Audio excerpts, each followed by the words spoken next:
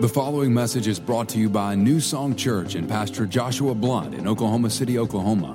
For more information on New Song, visit us online at newsongpeople.com. We are in You Asked For It. And how You Asked For It works is you submitted questions.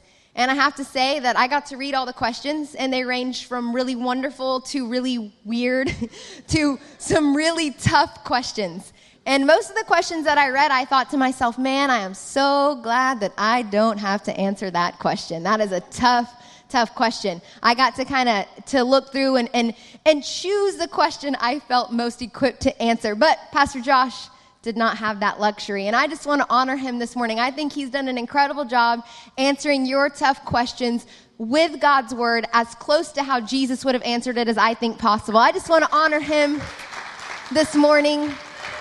He is the best. I get to see him week in and week out, the burden he carries, the preparation he puts into his messages, the diligence. He's an amazing pastor, and we're so thankful for you, babe. I love you. All right. So the question I felt called and equipped to answer, was based off 4 questions. And that question came down to this: how do I have healthier relationships? How do I have healthier relationships? The Bible ranks healthy relationships as the most important thing in life. So we're going to be talking about that this morning. If you would, go ahead and turn in your Bibles to Matthew 22. And then if you want to put a marker in Colossians 3. But we're going to look at this. Jesus is talking. His teacher has asked him, what's the greatest commandment in the law? And look how Jesus answers. In verse 40, he says, love the Lord, your God, with all your passion and prayer and intelligence. This is the most important, the first on any list. But there is a second to set alongside it. Love others as well as you love yourself. These 2 commands are pegs. Everything in God's law and the prophets hangs from them. So we see here that relationships are a big deal. First and foremost, our relationship with God. That's the most important relationship in life. That's why we're all about at New Song, helping people really know God, not just know about him, but know him, have a personal relationship with him. So we've got our relationship with God, and then we've got our relationship with others. And Jesus says these are the 2 most important things, that these relationships are pegs. Everything else hangs from them. So we would assume that Christ followers and Bible readers and church goers would have this relationships thing down, that we would be seeing health and flourishing relationships on all fronts. But that's just not the case. And we know it because we live in it, right? We know that there is a lot of dis-ease, disease-ridden relationships throughout the body of Christ, obviously in the world, but even in the body of Christ. And so today we're going to be talking about how to have a healthy relationship, how to get the relationships in our life healthy. That's a word that we use a lot at New Song, healthy. Everybody say healthy. Healthy. You've probably heard Pastor Josh say healthy things reproduce. And we want to have a healthy staff culture. We want to have healthy volunteers that aren't burnt out, but they're serving out of a place of overflow. We want to have healthy team leaders and staff. We want to have a healthy church full of healthy relationships. But what does that really mean? What does that word healthy mean? Or is it one of those things that we just kind of throw around and it's lost its value? Well, if you look in the dictionary, this is the most concise definition I found. Health is defined as a condition in which someone or something is thriving or doing well. If you're healthy, you are thriving and you are doing well. Think about your physical body. If you are 150 pounds overweight and you smoke a pack a day and you love Doritos and you wash those Doritos down with a big gulp of Mountain Dew every night and you go for your yearly checkup, the doctor's going to come back after he's run some labs and taken some tests, and he's going to say, hey, newsflash, you are not thriving and you are not doing well. There's some systems in your body that are not healthy. We got to get you healthy. So we've got doctors, we have yearly checkups, we have BMI indexes, we have WebMD and these health magazines that help us monitor our physical health, but what about our relational health? Are we doing anything to keep tabs on how the relationships in our lives are doing? Are the relationships that you're involved with thriving and doing well? I got some questions for you this morning to help you monitor that. You know, if you go to the doctor, I went to the doctor a couple weeks ago, and all the doctor exams start with a really long list of questions these days. They're grilling you, and the reason that they're doing that is because they're trying to monitor your health. They want to know how many times you work out a week, how many times or how much caffeine you intake, all these questions to make sure that you're healthy. So this morning, I've got some questions for you about your relationships, and I want you to answer these questions honestly. Answer them inwardly, please. Don't answer out loud, but really answer them honestly, all right? Your marriages. Is your marriage thriving or doing well? How often do you argue? How often do you have sex? Like good, meaningful, awesome sex. Are you just making it work for the kids? Do you have fun with each other? When's the last time that you had so much fun with your spouse you laughed until you cried? When's the last time you went on a date? When's the last time you went out of your way to serve one another? How many secrets are you keeping from each other? What about students in here? Is your relationship with your parents thriving and doing well? When's the last time you rolled your eyes at them? How often do you talk back? How often do you argue? When's the last time you thanked them for all that they do for you? How often do you show them honor and respect? Is honesty your best policy when it comes to your parents and your relationship? Are you being open and honest about what you're going through and what you're feeling, your thoughts, your emotions? How about parents? Is your relationship with your kids thriving and doing well?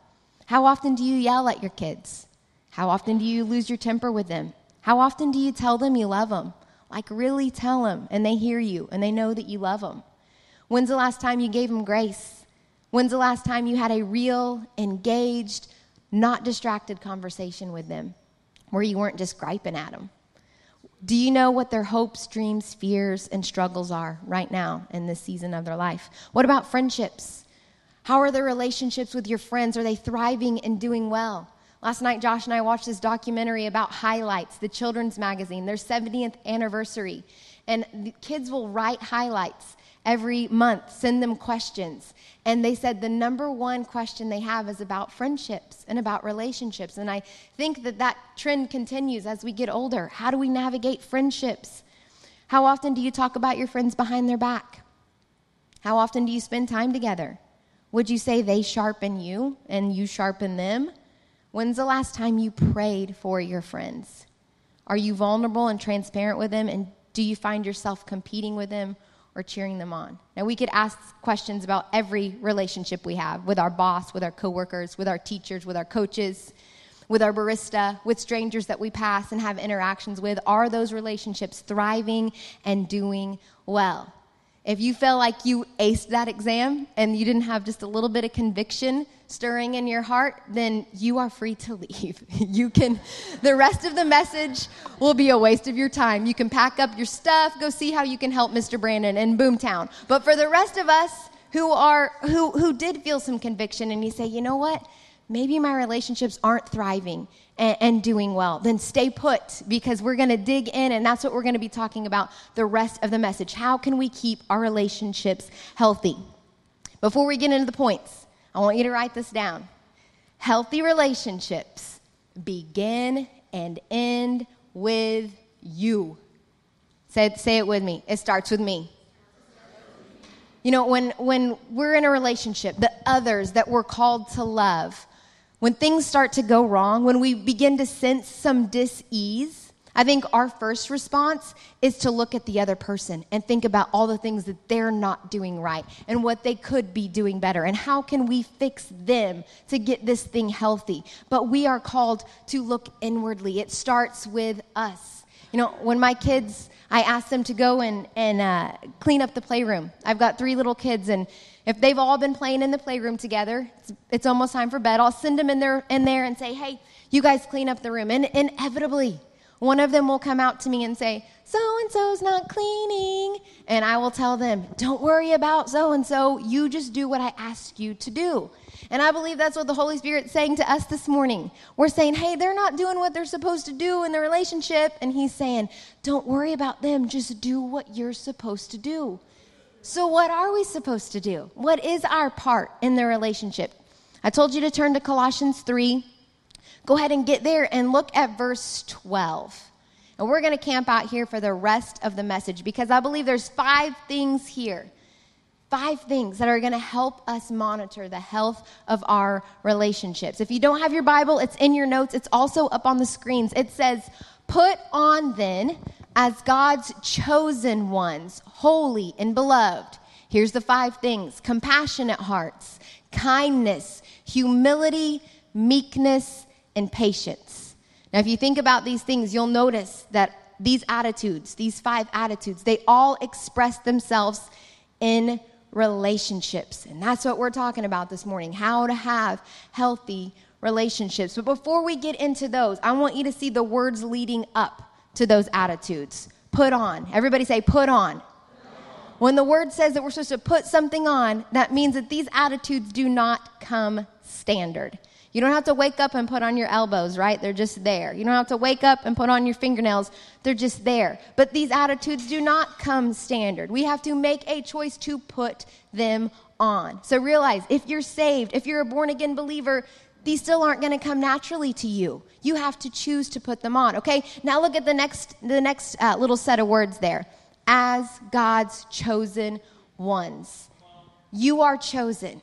And we love that, right? Who loves the song, the new Hillsong song, I am chosen, not forsaken, I am who you say I am. Does it get any better than that? I love singing that song, and I love talking about how I'm chosen. But we can't just sing about how we're chosen and talk about how we're chosen. We have to live like we're chosen. We have to live like it. Think about it like this. If you were chosen by your student body to be class president, they chose you for a reason. And they expect you to do what you were called to do and to do it well, right? If you were chosen to be the CEO of your company, they chose you for a reason, and they expect you to do what you were chosen to do and do it well. In the same way, God did choose you. He chose you.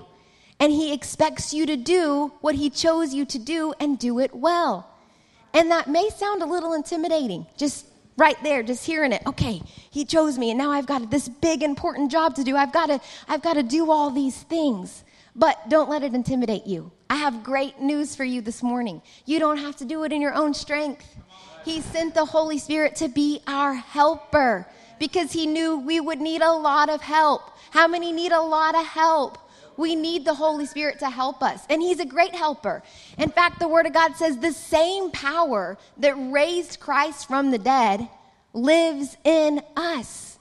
So we have the power to do what we were chosen to do and do it well through the Holy Spirit. I think the first key, though, is realizing that we're weak in our own strength. Look at your neighbor and tell him, I'm weak. I'm weak. That's a good place to be. That's a good thing to admit. When you can admit that you're weak in some of these areas, look what happens. 2 Corinthians 12. Jesus says, my grace is all you need. My power, that Holy Spirit power, works best in weakness. Works best in weakness. So Paul says, now I'm glad to boast about my weaknesses so that the power of Christ can work through me. That's why I take pleasure in my weaknesses. He's actually saying, I take pleasure when I realize I'm weak in an area.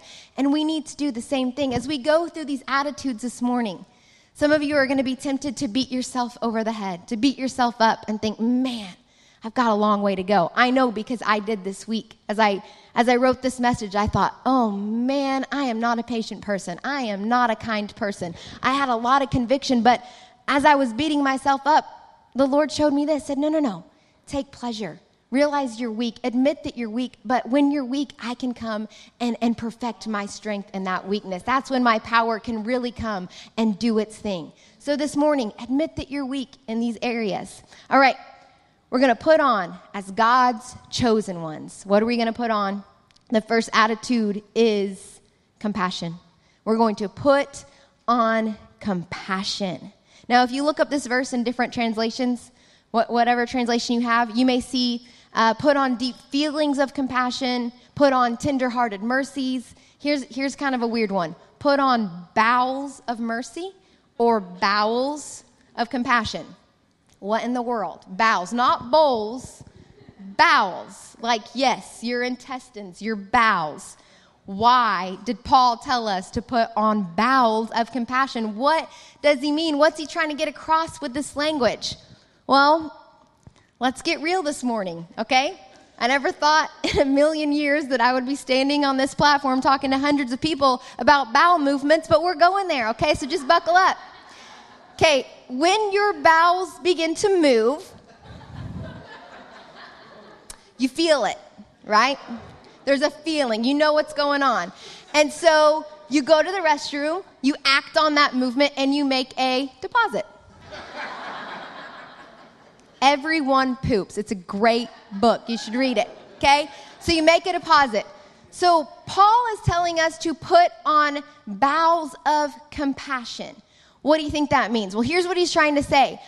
Compassion, you're going to feel compassion moving in you. You're going to see something. You're going to see an injustice, a hurt. Somebody's having a rough time. Somebody's sick. Something's going on with your kids at school. You're going to feel the compassion. He wants us to know it's not enough just to feel the compassion moving. We need to act. We need to make a spiritual deposit in the lives of the people around us. It's not enough just to feel. We're all about all the feels in this generation. All the feels in the world will not make a difference if you're not doing something sacrificial to respond to the people in need. We have to respond. We have to make a spiritual deposit. We see this in the life of Jesus. All throughout the Gospels, we see that he was moved with compassion. Healthy people in healthy relationships are having daily compassion bowel movements, okay? They are not spiritually constipated. We don't want to see something, feel something, and then push it down and act like we can't help or we don't have time to help. I've done this before. In fact, the other day I was at Walmart and I saw a lady sitting on a bench waiting at the pharmacy and she looked sad. And I felt compassion, but I pushed it down and kept going. I should have gone and prayed with her and said, can I do something for you? But I ignored it. We don't want to become a spiritually constipated people. We need to be moving. We need to be like the Good Samaritan. I love this story. It's a true story. It's a sad story. I shouldn't say I love it, but I love it because it helped me to understand this principle. In 1964, this is a famous story about this 28-year-old woman named Kitty Genovese. And she was on her way home from a late-night bartending shift to her New York City apartment. And on the way home, she was brutally murdered. And a couple weeks later, the New York Times came out with this article, and it said that for 30 minutes, she screamed as she was being attacked. And 38 witnesses heard the screams, 38 bystanders. They heard her screams for help, but they did nothing. No one ever showed up to help her. So where was the breakdown? Well, as they began to interview these people, they found out that some people woke up, they heard the screams, and they said, somebody else will deal with it. And they rolled over. Then there were other people that got up, kind of looked around, and they saw that their neighbors were doing nothing, so they decided to follow suit and do nothing as well. There were some people who were just like, I just don't want to get involved. This is none of my business. So this tragedy, it brought about our 911 system as we know it today. 911 did not exist. But after this, the government realized we need something that makes it easy for people to respond, to pick up the phone, call 911 and say, hey, something's happening. Send help. But when I heard the story, I thought, I don't want to be like Kitty's neighbors. I don't want to hear screams. I don't want to hear people crying out for help and ignore those screams because I think somebody else will do it, because it's somebody else's responsibility. I don't have the time. I don't have the infrastructure in place. I see needs in the city. I can't get involved, though, because I don't have the manpower to make it happen.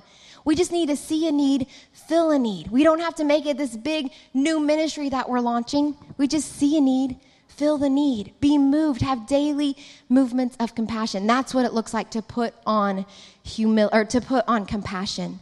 Like the Good Samaritan, the Levite, and the priest. They saw this man bloody and beaten on the road. And you know when they saw him, You know when they saw him, they felt compassion. There was something in them that was like, oh, this man, he probably has a family. But they decided to push down those feelings and keep walking. Thank God for the Good Samaritan who came along, saw it, felt the need, was moved, and made a spiritual deposit into that man's life. Put on compassion. The next thing you have to put on is kindness. Everybody say kindness. Kindness is kind of like an elementary word. We think of kindness, we think of Mr. Rogers and Big Bird and people who bake chocolate chip cookies for their new neighbors and people who hold the door open for like 1 million people at the mall and they smile. Those people are so kind. But really, when you look at the breakdown of this word, it goes a lot deeper than just smiles and cookies. Kindness is used of wine, which has grown mellow with age and lost its harshness. It's gone mellow with age and lost its harshness. Another definition is being adaptable to others. Being adaptable. What does it mean to adapt? Adapt is to change your behavior so that it's easier to live in a particular place or situation. To change your behavior. That's what it looks like to adapt, and it makes it easier to live in that place or situation. I think that we have drawn some really harsh lines, and we use those harsh lines to make excuses for the way that we act. We say things like, well, this is just the way I am, and if that person doesn't like it, then that person needs to get over it. Or we say things like, if she doesn't like me, that's her problem. That's not my problem. That's her problem. Or this is just the way God made me. And I know this because I've thought these things to myself before in arguments with Josh, where he's saying, yeah, you're being so harsh and so opinionated, like stand down a little bit. And I think to myself, well, this is just the way God made me, and I'm not going to stand down. But that's not being adaptable. That's not changing my behavior. I need to be in those situations thinking, okay, how can I change my behavior right now and really listen to what he's saying and respond in a way that makes it easier for him to live with me? We need to adapt to the people in our lives. I've never done this because I'm kind. But when somebody lets you know that they're gluten-free and you think to yourself, I'm not changing my menu for you. You're gluten-free. You bring your own special gluten-free dish. That's not adapting. I've never done that because I'm kind. But we need to adapt. Parents, can we just agree to never say this to our kids, my way or the highway? Let's throw that out. Let's make that a really old expression that kids don't know anymore. When your kids come to you and they're bringing something to you, like for instance, hey, why can't I listen to secular music? And you say, it's my way or the highway. That's being harsh. I'm not saying you have to let them listen to secular music. That's your decision. But you need to give them an answer for that. You need to give them a kind and gentle answer. You need to lose your harshness. You need to explain to them why. You're going to bring them in that way instead of pushing them away. So be kind with your kids. We're kind to everybody else, our coworkers, our boss, our friends. But when it comes to our kids, we can be so harsh. So soften up those harsh lines. Maybe it's you've decided that you're not a morning person. You even have a coffee cup that says, don't talk to me until I've had my coffee. Or you have your shirt that says, I don't do mornings. Well, listen, that's not okay. You need to be a morning person. I know this because, again, I've had to have this conversation with Josh. You need to be nicer to me in the morning. Okay, you're right. I will adapt. I will be nice. We need to change our behavior. Your kids need a sweet mama, a sweet daddy to wake up to. Your spouse needs a pleasant wife to wake up to, coffee or no coffee. Okay, we've got to adapt. Don't be so harsh. Don't be so set in your ways. I think if we would start asking a couple of questions to the people that we're in relationships with, that they would help us to maybe see, because sometimes it's hard to see those harsh lines that we've drawn. Everybody else sees them, but we're blind to them. Ask these questions to the people in your relationship with. How can I be different for you? Because remember, it starts with you. Is there any way I can change that will help you? Is there anything I can do better for you? How can I serve you and meet your needs more effectively? That is a picture of putting on kindness. So ask those questions. The third thing we have to put on is humility. humility. We've got to be humble people. One who is humble, lowly, and willing to stoop to any level needed. You've probably heard before somebody say, I'd never stoop to that level. Like you see somebody do something, you're like, man, I'd never stoop to their level. But when it comes to Jesus, that should be our goal in life, to stoop to his level. I love this quote by Charles Spurgeon. It's up on the screen. It says, blessed be his name. He stoops and stoops and stoops. And when he reaches our level and becomes man, he still stoops and stoops and stoops lower and deeper yet. Jesus put on humility when he put on flesh for us. And then he stooped even lower and he washed our feet and he died on the cross a shameful death for us. We want to stoop to the level of Jesus. In our family, we call this fighting for the bottom. And here's what it looks like. The other night, we took our kids to the mall. We've got 3 kids, and it was Friday, family fun night. The first Friday, school was back in session, so we wanted to do something special. And what they wanted to do was the jumpy, bouncy thing at the mall, the trampoline where you get to jump really high. So we take them to the mall, and as we're walking up, we realize there's only 2 jumpy, bouncy trampoline things, and we've got 3 kids. So we realize somebody's going to have to go last. So instead of us deciding who's going to go last, we let them decide by saying, hey, who wants to fight for the bottom? And they know that means who wants to go last, who wants to let others go before them. And Gus said, I'll fight for the bottom. The girls can go first. Now, that may seem like a little stoop, a little act of servanthood. But if we're not stooping in the little things and we're not teaching our kids now, then they're never going to learn to stoop to the level that Jesus stooped. We all need to fight for the bottom. We were teaching this to our kids, and Sunny, when she was about 2, we found her and Gus in Gus's room, and they were playing lightsabers and battling. And I was like, Sunny, what are you doing? She said, I'm fighting for the bottom. So we want you to fight for the bottom. What does that look like? Maybe take out the trash for your husband, even though that's the husband's job. But maybe humble yourself and you take the trash out. Or maybe unload the dishwasher for your wife. Serve her. You can see she's having a chaotic morning. Step in. How can I help? You know, that's the most romantic words that your wife will ever hear. What can I do to help you this morning? How can I help you this morning? Humble yourself. Maybe you own a big, successful company, and a lot of people answer to you. You know how you can humble yourself? Come to New Song on Sundays. Serve in the nursery. Change some diapers. Serve the family of this church. Lower yourself. Offer to take care of somebody's kids for them. Take kids to school in your neighborhood. Mow somebody's grass. Fight for this in your relationship. You fight for this in your relationship, in the bedroom, okay? Serve each other's needs in the bedroom. It's not all about you, but make it all about them. And I promise, when you start doing that and both parties start doing that, you'll have some really amazing sex. So we're going to be humble. I read this quote a couple weeks ago, and it is the most eye-opening revelation on humility I've ever seen. It says, we know we are a humble servant when we have a positive reaction toward people when they treat us like one. So you know you've put on humility when somebody treats you like a servant and you respond to that in a positive manner. When your parents ask you to go clean up your room and you say, yes, Mom, yes, Dad, instead of, I don't want to clean up my room.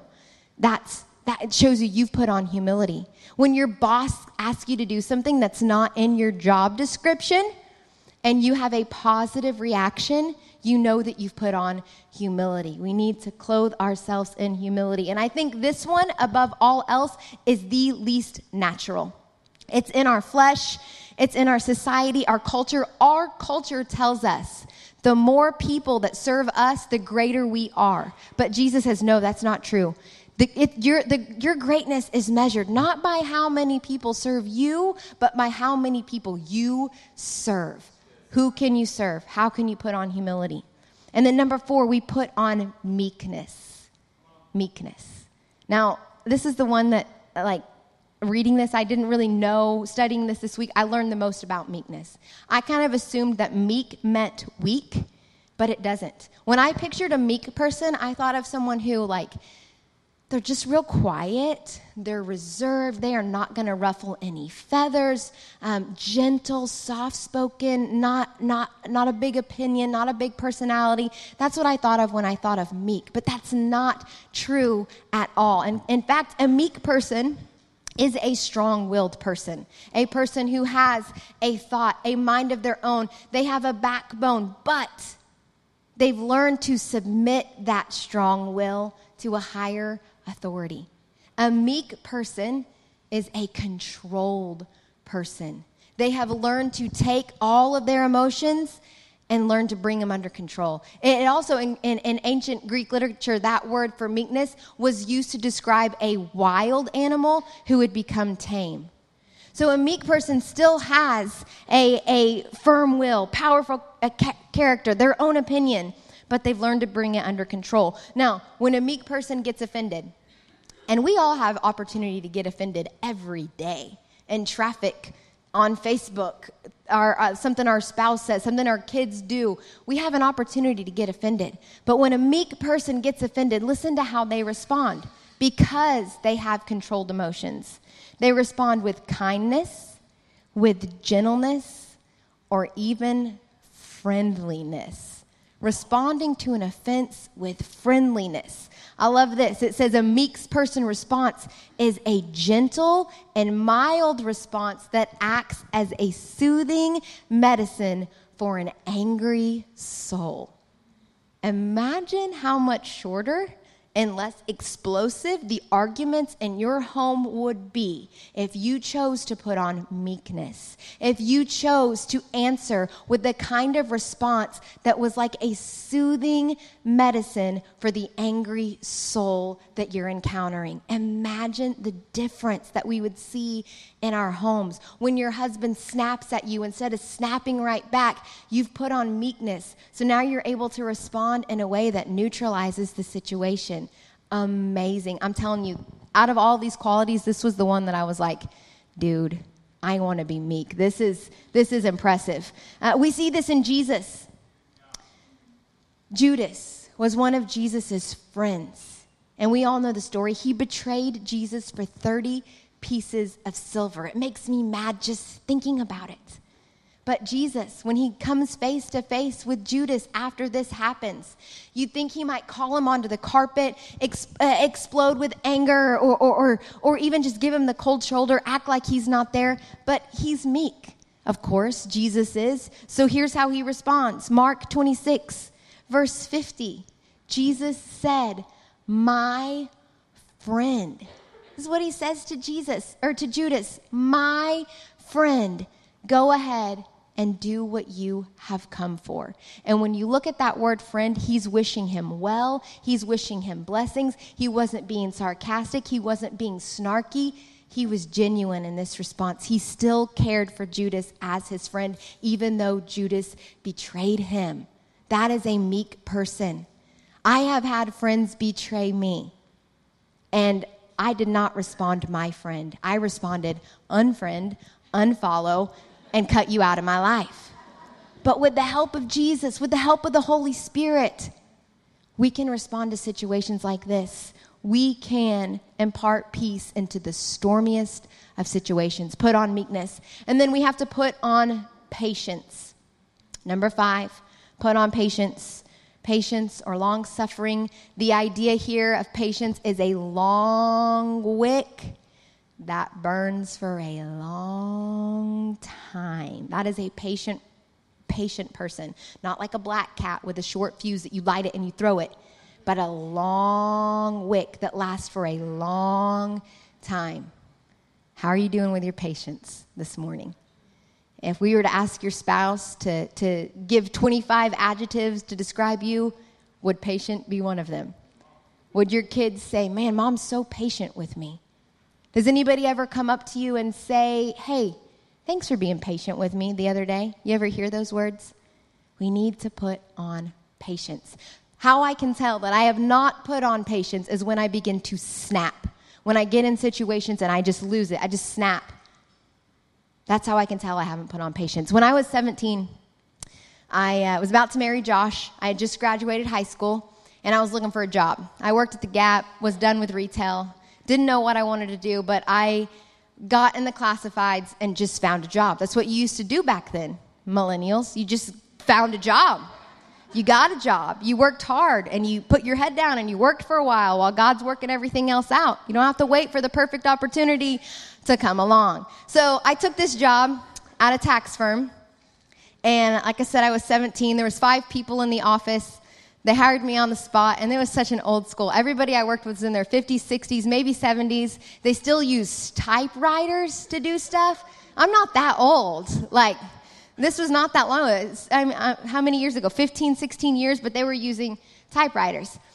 And so, anyways, I get the job and start to get to know these people. And one of the guys I worked with, his name was Jack.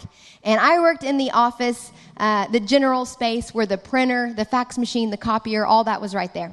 So I'd be clicking away on my my typewriter, and Jack would come back there several times a day to fax something.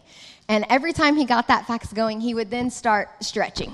And he would stretch out his hammies for a good time, breathe, and then stretch out the other hamstring. And I could just see him in the side from the corner of my eye, stretch out his arms. He would just go through a full 5-minute full body stretch about 4 times a day. Why was Jack doing this? Why was he stretching like this in the office? It's because he was a runner. He was an avid runner. He ran every day, rain or shine. He was running Riverside and Tulsa. He did marathons. And he knew that as a runner, if you don't stretch, you're going to snap. Something's going to pop. You're going to pop a hamstring. You're going to snap a ligament. He needed those muscles to be lengthened and elongated and warm. So he took advantage of opportunities throughout the day to stretch his muscles. Listen, guys, we are running a race, a very, very long race. And if we're not taking time to stretch throughout the day, we're going to snap. So how do we stretch? What do we do? Well, think about it just like in your regular stretches. If you have a stretch routine, you should stretch before you work out, right? I stretch every morning before I work out. What do? You stretch down in humility. And you let God know, God, without you, I'm nothing. I'm weak today in this area. I need you. You let him know that you're dependent, fully dependent on him. So you stretch down in humility, and then you stretch up. You stretch up in praise. Thank you, God, for being so good. Thank you for being so faithful. Thank you for my family. Thank you for this job. Thank you for my children. Thank you that we're healthy today. Thank you for your word. Thank you for my church and my pastors. Thank you, God. I praise you. I lift your name high. You stretch up, and then you stretch out. You stretch out, you get your eyes off yourself, and you look to stretch out and love the people. We sing it all the time. Lead me in your love to those around me. That is stretching out. If we will take time every day to stretch down and to stretch up and to stretch out whenever we can, while we are faxing something at work, while we are in the shower, while we are on the way home from work, whenever we can, take moments to stretch down, to stretch up, to stretch out. It'll keep us from snapping when the heat is on. It'll keep us from snapping, from injuring people with our words, saying things that we're going to regret later. So take time to stretch every day. So we're going to put on these 5 things: compassion, kindness, humility, patience, and meekness. And when I think of these things, I think of them kind of like a uniform. When I think of put on, I think of how you have to put on your clothes.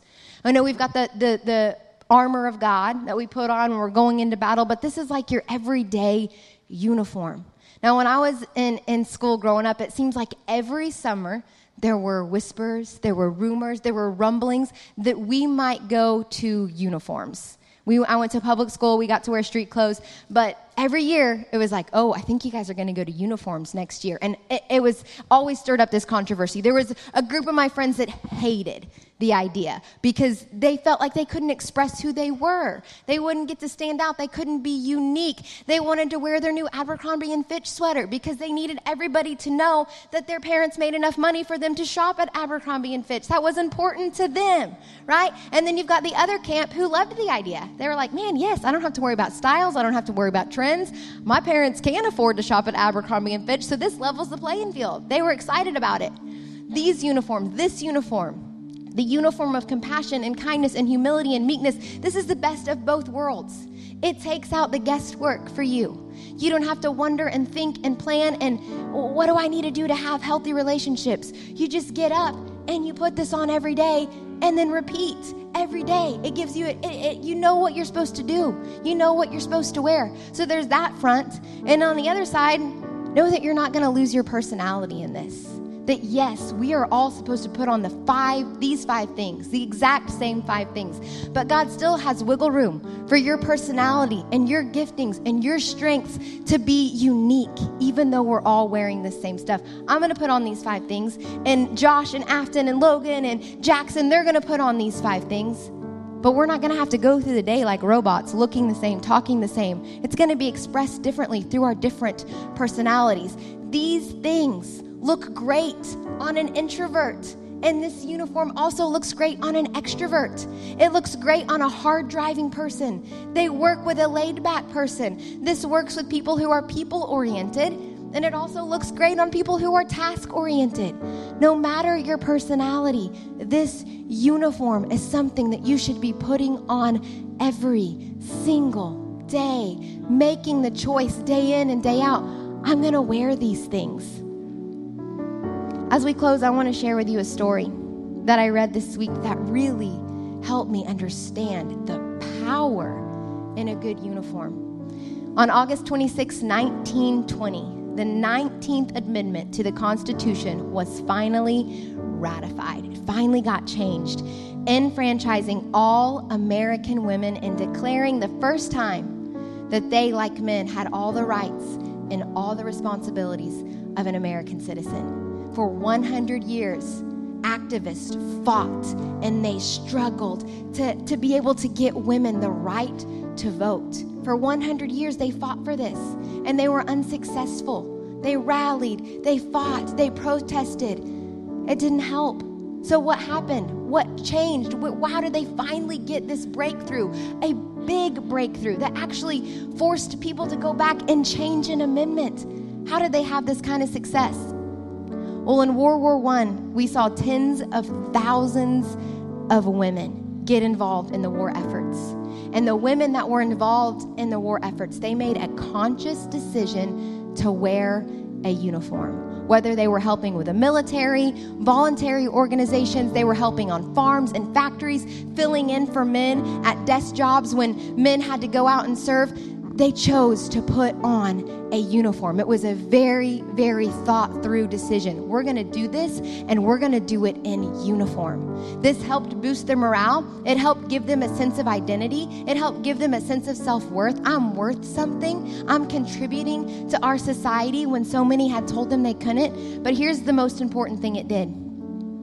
The adoption of uniforms demanded attention and respect from the women's fellow citizens. The uniforms visibly validated their volunteer work and their accomplishments as actively engaged citizens.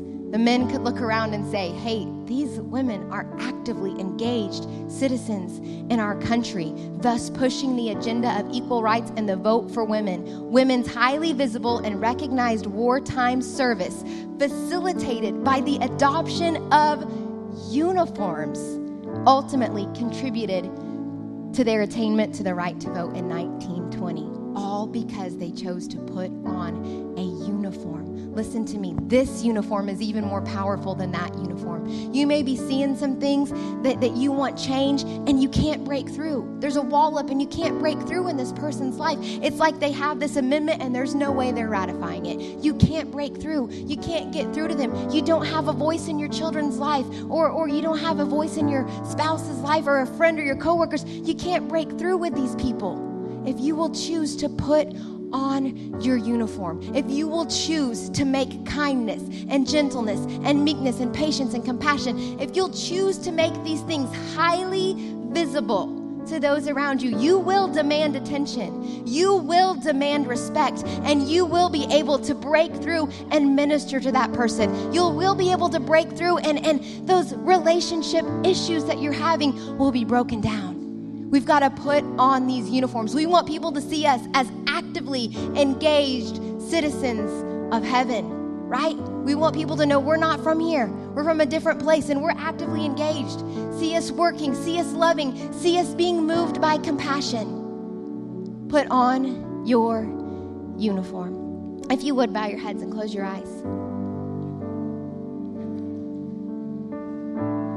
If you want people to hear what you have to say, if you want to make an impact on the lives around you, if you want to help people know God, if you want to connect with people on a different level, relationally, if you want your relationships to thrive and do well, we have to put these attitudes on a daily basis. I want you to ask the Holy Spirit this morning,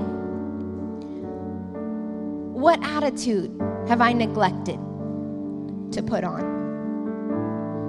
And just listen for his voice. I believe he wants to help you this morning. Again, he's not here to beat you up.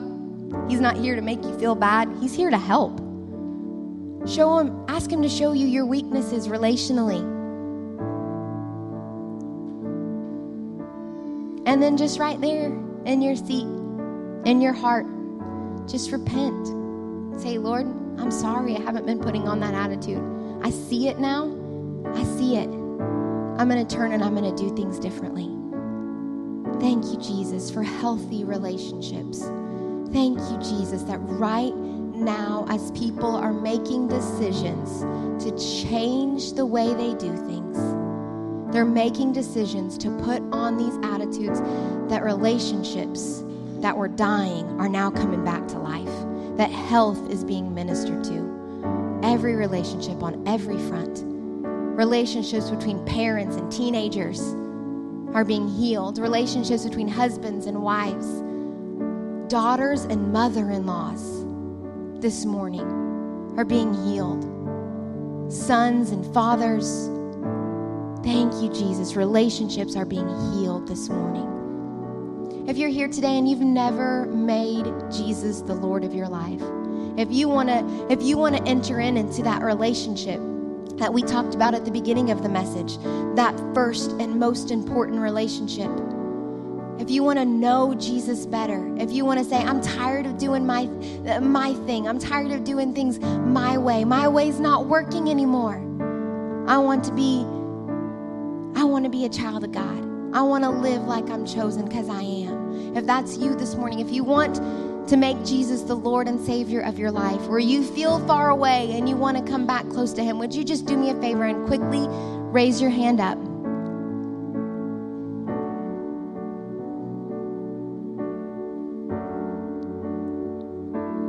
Thank you, Jesus. If there's anybody here, we're not going to make you do anything embarrassing. We're not going to ask you to get out of your seat. We just want to pray with you.